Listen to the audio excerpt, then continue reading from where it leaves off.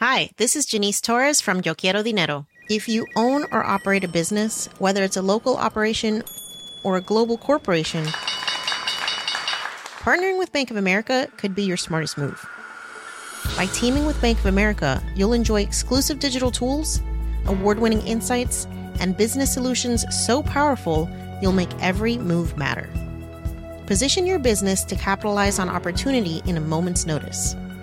Visit bankofamerica.com/bankingforbusiness to learn more. What would you like the power to do? Bank of America N.A., copyright 2024.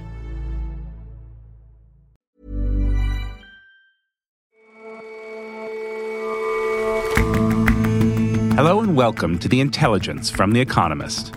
In New York, I'm John Fassman.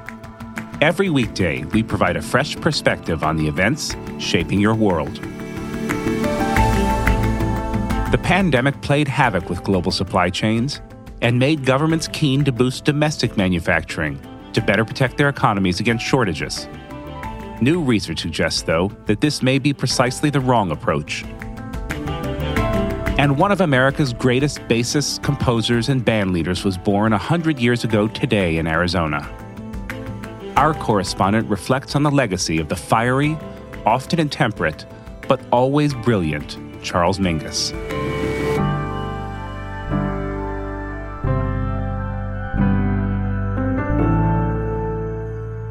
But first,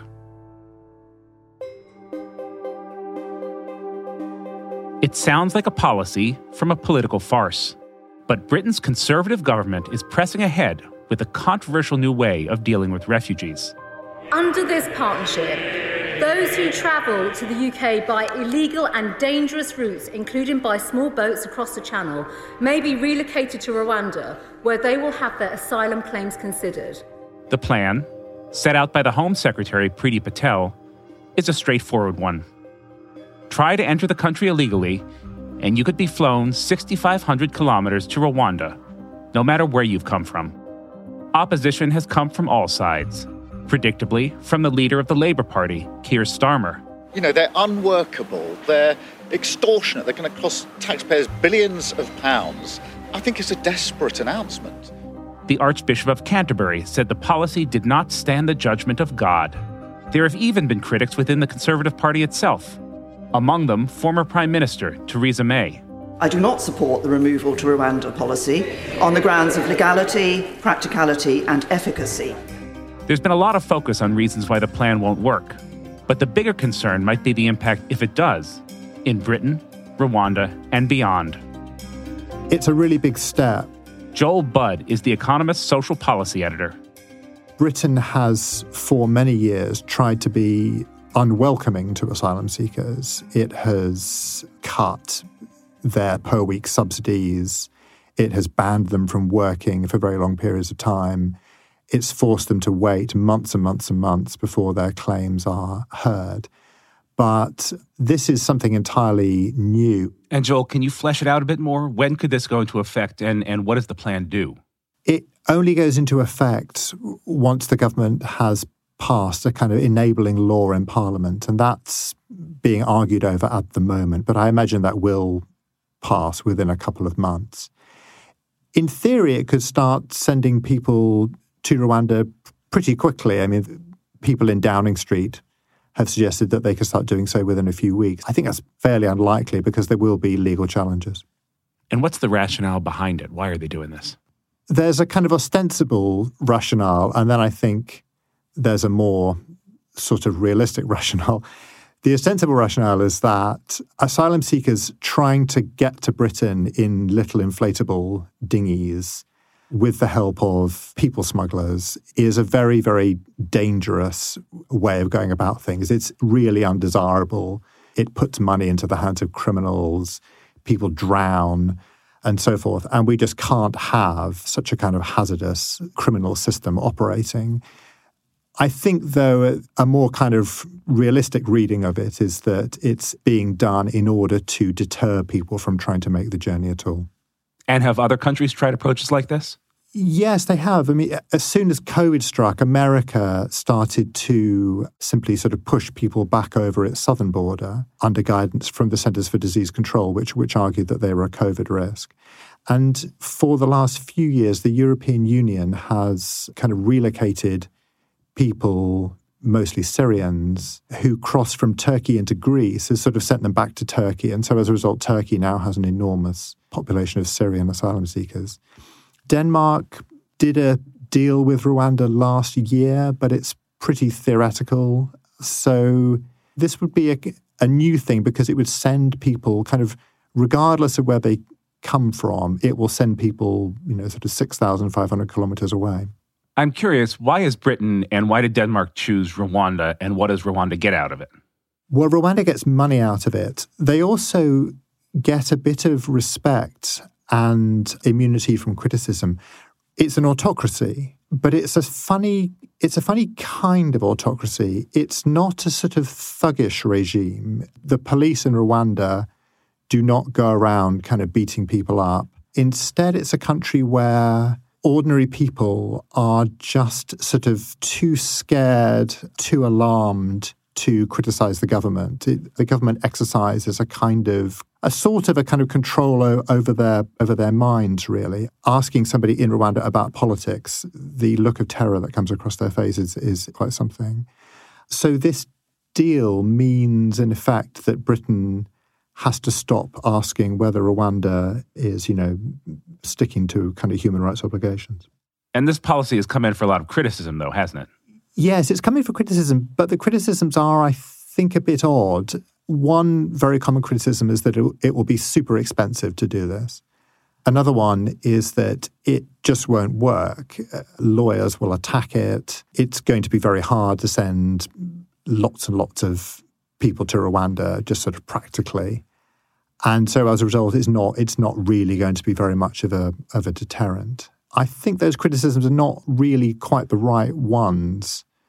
Having an expensive asylum system is sort of maybe desirable. It's not clear that asylum systems ought to be cheap. And if not many people are sent to Rwanda, well then sort of so what? I think a much more worrying possibility is that in fact it is effective. Effective in that it works as a deterrent? Yes, definitely. I mean, Denmark has already said that it's going back into talks with Rwanda to send asylum seekers who reach Denmark. And I think, yes, if Britain does manage to send lots of asylum seekers, in other words, kind of thousands per year, people will get the message, I think, and stop trying to come to Britain. And once it becomes clear that that has happened, I think you would indeed see a cascading effect of other countries deciding that they want to do sort of pretty much the same thing.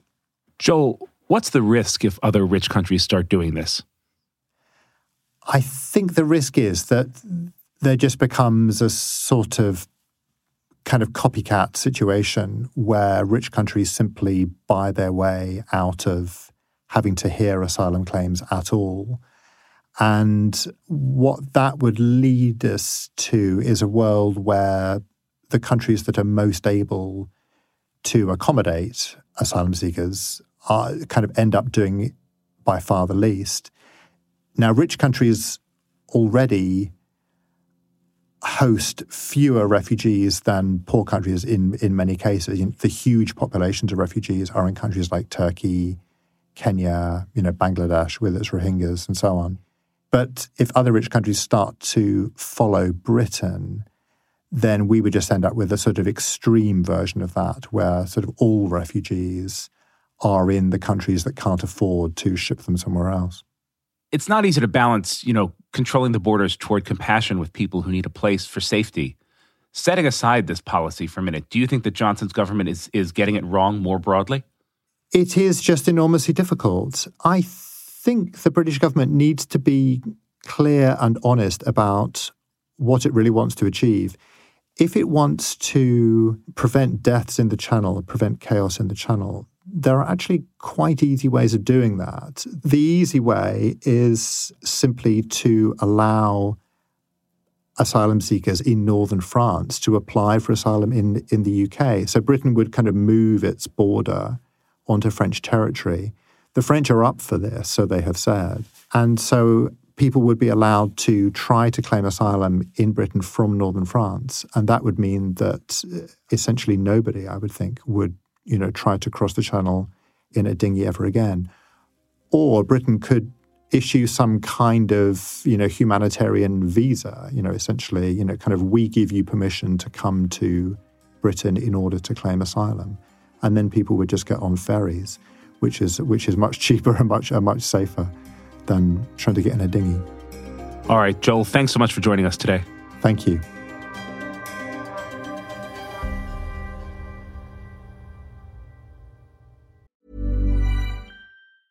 Ryan Reynolds here from Mint Mobile. With the price of just about everything going up during inflation, we thought we'd bring our prices down. So to help us, we brought in a reverse auctioneer, which is apparently a thing.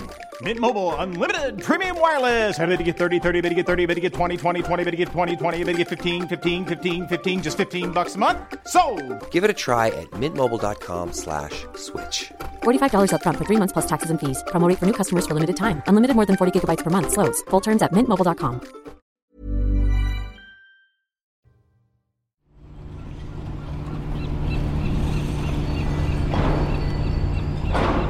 Over the quarter century prior to the pandemic, manufacturing was transformed by the emergence of complex global supply chains.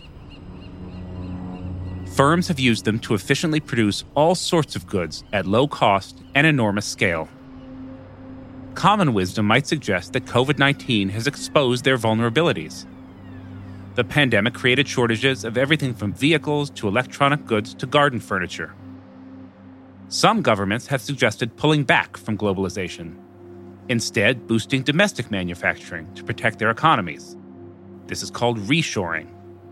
But the International Monetary Fund has come up with an alternative interpretation of the resilience of those supply chains and a different prescription for what should happen next.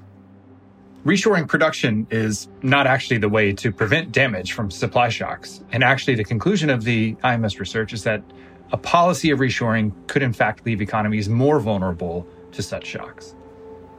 Ryan Avent is a senior editor at The Economist and writes the Free Exchange column.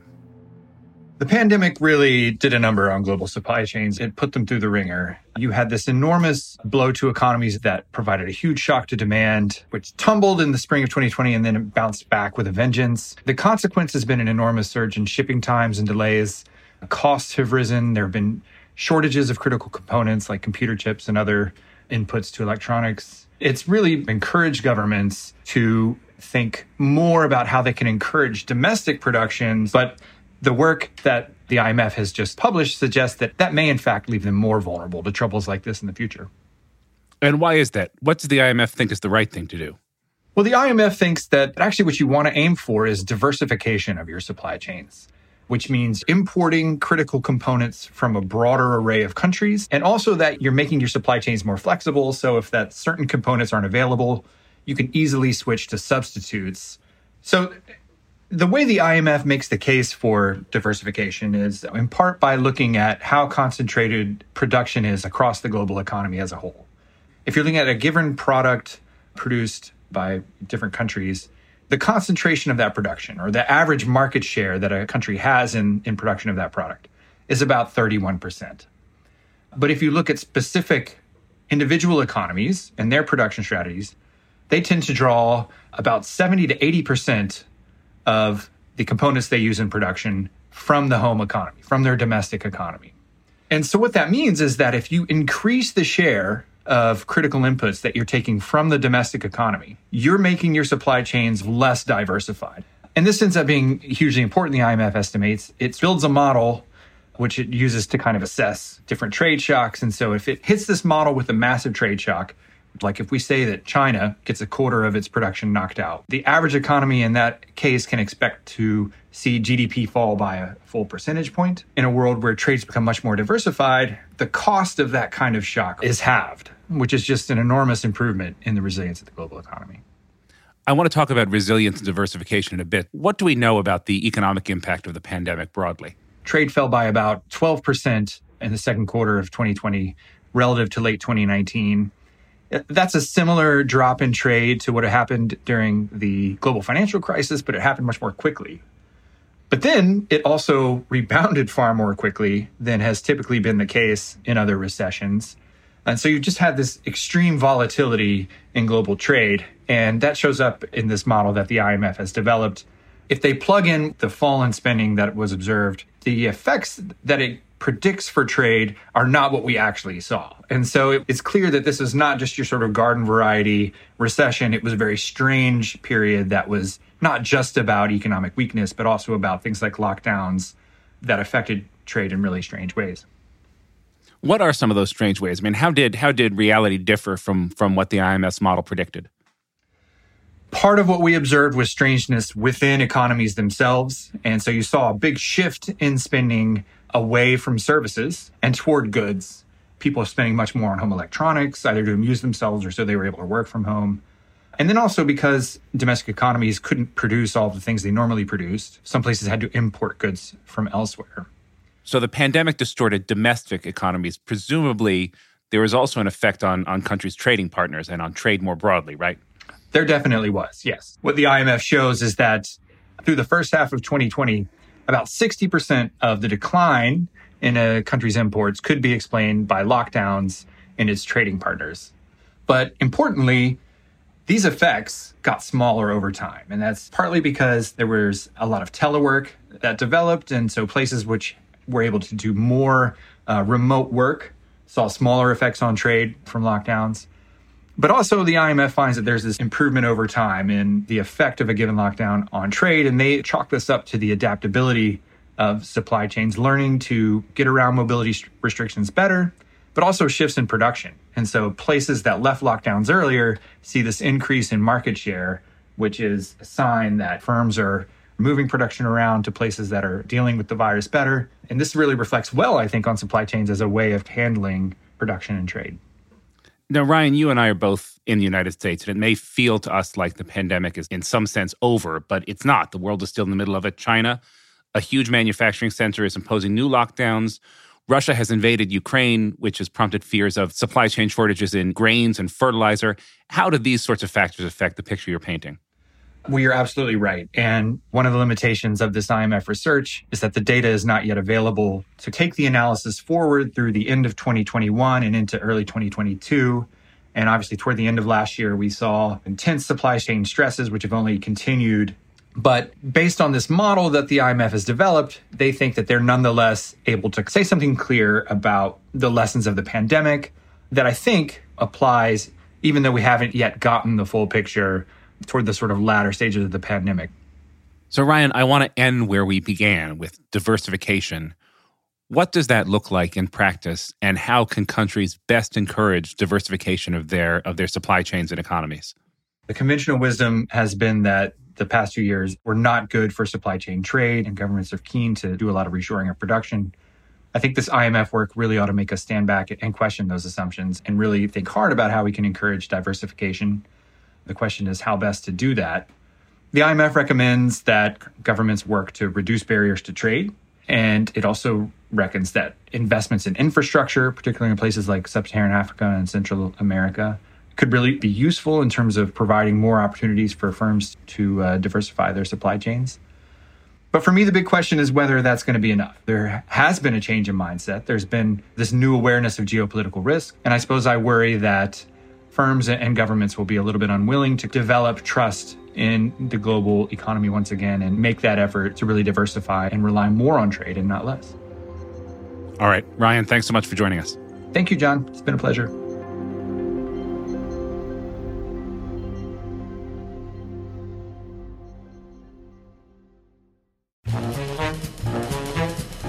Friday the 22nd of April is the centenary of one of the undeniable greats of jazz, who is Charles Mingus. Sebastian Scotney writes about music for The Economist. Composer, bassist, a band leader, and a really giant figure. If you ever feel that your energy is sapping, you put on a track like Boogie Stop Shuffle. This is a larger-than-life figure making music a big character. The curious thing about him is that he was mixed race, a complete melting pot of different cultures. In white circles, he was on the wrong side of it. But when he, as a child, was living in the community in Watts, in the suburbs of Los Angeles, he was being chased around and bullied by black gangs of kids his age. There's a feeling of vulnerability.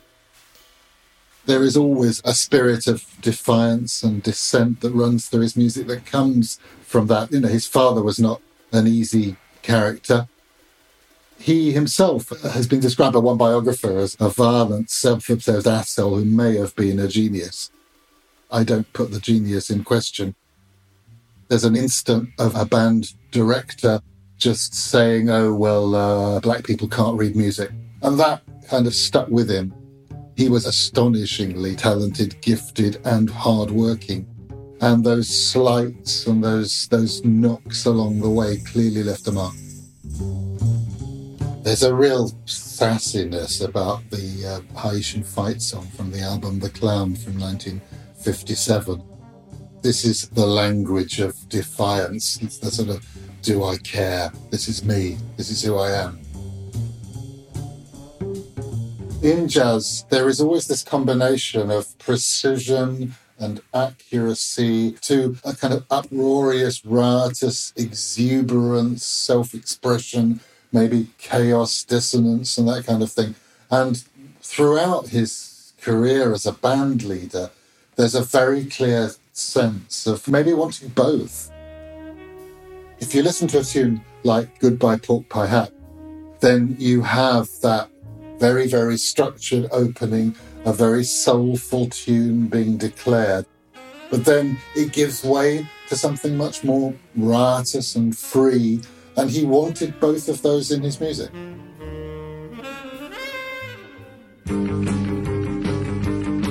There's a whole debate around in the superhero cartoon world as to whether the Superman and the Batman themes that were around in the 70s were inspired by that kind of restless energy of I better get it in your soul and boogie stop shuffle.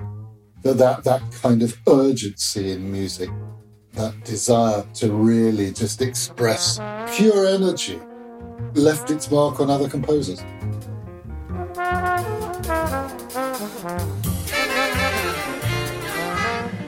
There's an astonishing legacy there.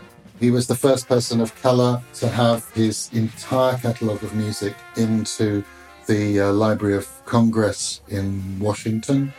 He's definitely a complex personality. That's longtime associate saxophonist Charles McPherson, who's now 82. He first worked with Mingus when he was in his early 20s. He was able to compose from all of the emotional menu that human beings have.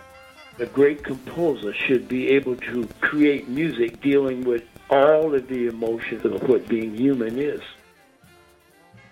The legacy of Charles Mingus at 100 has a lot to do with how he is being taught in conservatoires, where people see him as an absolutely indispensable and huge and towering figure, that he stands for individuality, that he stands for protest. And I'm also fascinated by one use of him in the UK, which is a group which is called the Blues and Roots Ensemble. They take Mingus's ethos, that kind of workshop, unfinished, let's see if we can get it better, into primary schools as a way to give marginalised and underprivileged children a voice. And I think that perhaps stands as a really good example of how a figure like this can inspire in the very long term.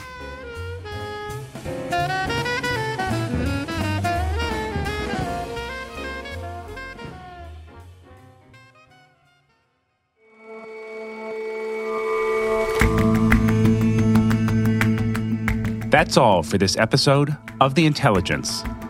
The show's editors this week are Marguerite Howell, Chris Impey, and Kim Gittleson. Our sound engineer is Will Rowe, with additional help from Saul Rivers. Our senior producers are Sam Westron, Jack Gill, and John Joe Devlin. Our U.S. audio correspondent is Stevie Hertz. Our producers are William Warren, Rory Galloway, and Alize Jean-Baptiste, with extra production help this week from Kevin Caners. We'll all see you back here on Monday.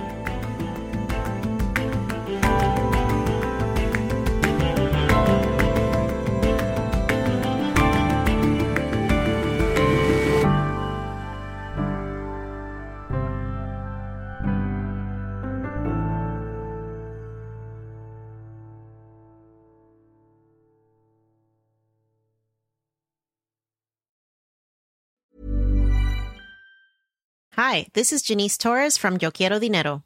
From a local business to a global corporation, partnering with Bank of America gives your operation access to exclusive digital tools, award-winning insights, and business solutions so powerful you'll make every move matter. Visit bankofamerica.com/banking for business to learn more. What would you like the power to do? Bank of America, N.A., copyright 2024.